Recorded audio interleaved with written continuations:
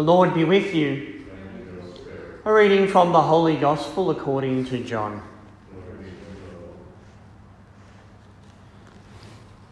Jesus said to his disciples, "Do not let your hearts be troubled. Trust in God still, and trust in me. There are many rooms in my Father's house. If there were not, I should have told you. I'm going now to prepare a place for you. And after I've gone and prepared you a place, I shall return to take you with me, so that where I am, you may be too. You know the way to the place where I am going." Thomas said, "Lord, we do not know where you are going, so how can we know the way?" Jesus said, "I am the way, the truth, and the life. No one can come to the Father except through me. If you know me, you know my Father too. From this moment you know him and have seen him." Philip said, "Lord, let us see the Father, and then we will be satisfied." "Have I been with you all this time, Philip?" said Jesus to him, "and you still do not know me?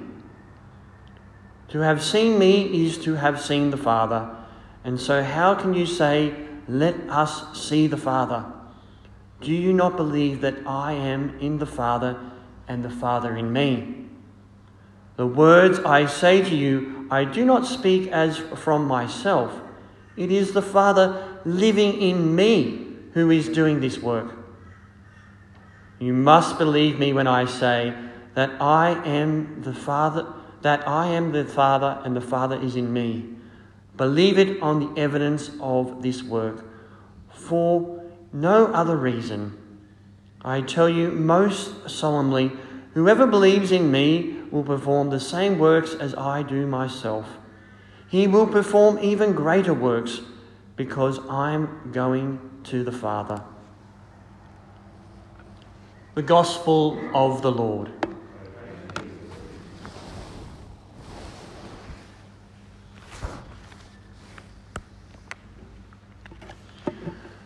The words of Jesus in today's Gospel provide an answer for the seemingly constant questioning that emerges from every human heart. Where am I going? What is the truth? What is the good life? Jesus says to his disciples, of which we are numbered, "I am the way, the truth, and the life." Today's Gospel I've proclaimed countless times, as is often chosen by families for funerals.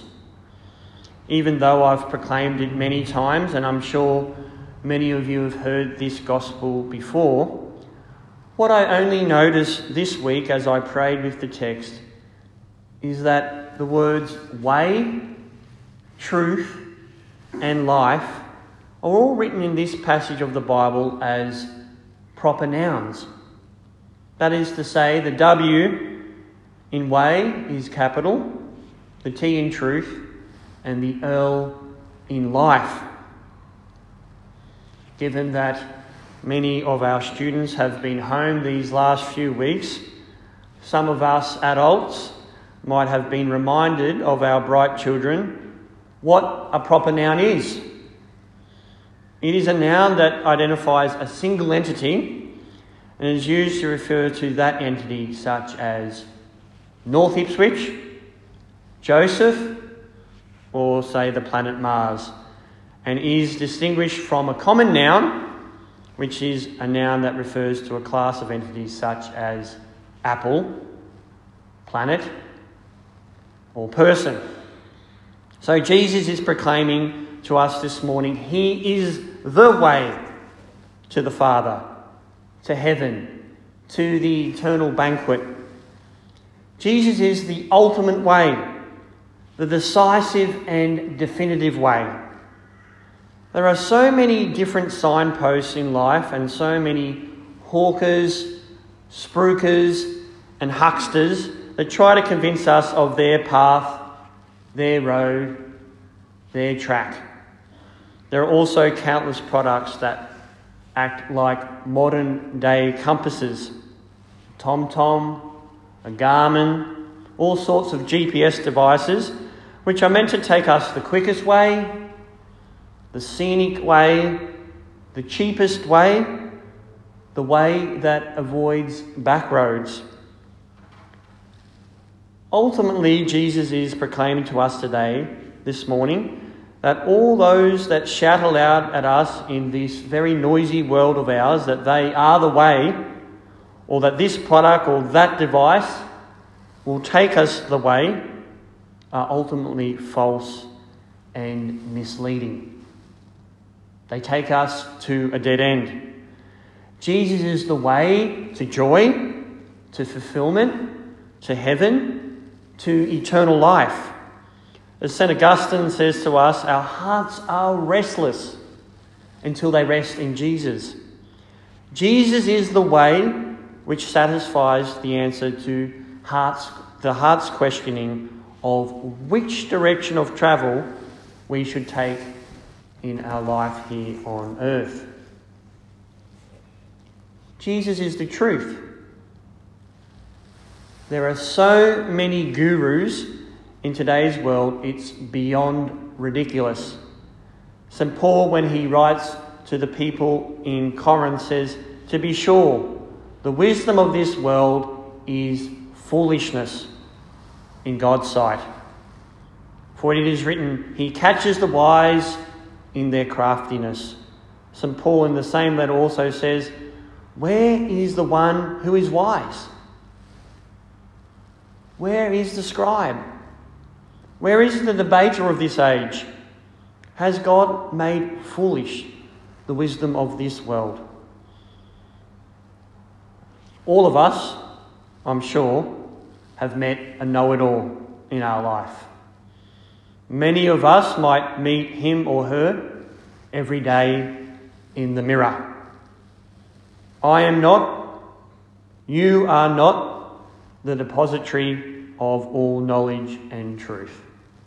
Or as Tony Abbott said, I am not the repository of all knowledge. That's okay, because Jesus is.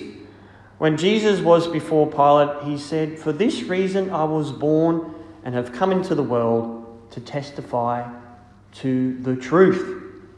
Everyone who belongs to the truth listens to my voice."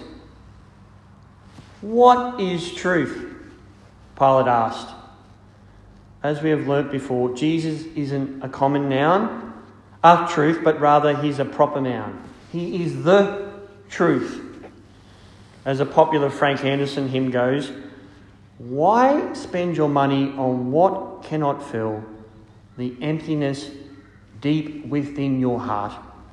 Listen to my word and you will enjoy the goodness and peace in your heart." Jesus is the life. Walk into any bookshop in Australia and you are bound to see countless self-help books of every description. Titles such as The Good Life in 10 Steps, or a very famous one, The 7 Habits of Highly Effective People. And the list goes on and on. I could be wrong, but I would hazard a guess to say that one of the habits isn't to commit your life to Jesus Christ. Jesus is the life. He is the fulfillment of the 10 Commandments given to Moses. The 4th commandment of which is to honour your mother and your father. Honour your mother and your father. Far from this being a disposition of our freedom and autonomy, this is a beautiful realisation of how much our mothers and our fathers love us, which is an echo of how much God loves us. On this Mother's Day, we particularly give thanks to all our mothers and mothers of all descriptions, because we know you don't need to be a biological mother to be maternal and to be a motherly figure for someone. So we give thanks and praise to God for our mothers on this special day. And we particularly ask the intercession of our good Mother Mary to intercede for our mothers to our good Lord, to hear their prayers and to fill their hearts with joy, happiness, and a great sense of oneness with our Lord. We pray for our mothers who brought us into this life and who continue to fill us with life and with love. Jesus is the way, the truth, and the life.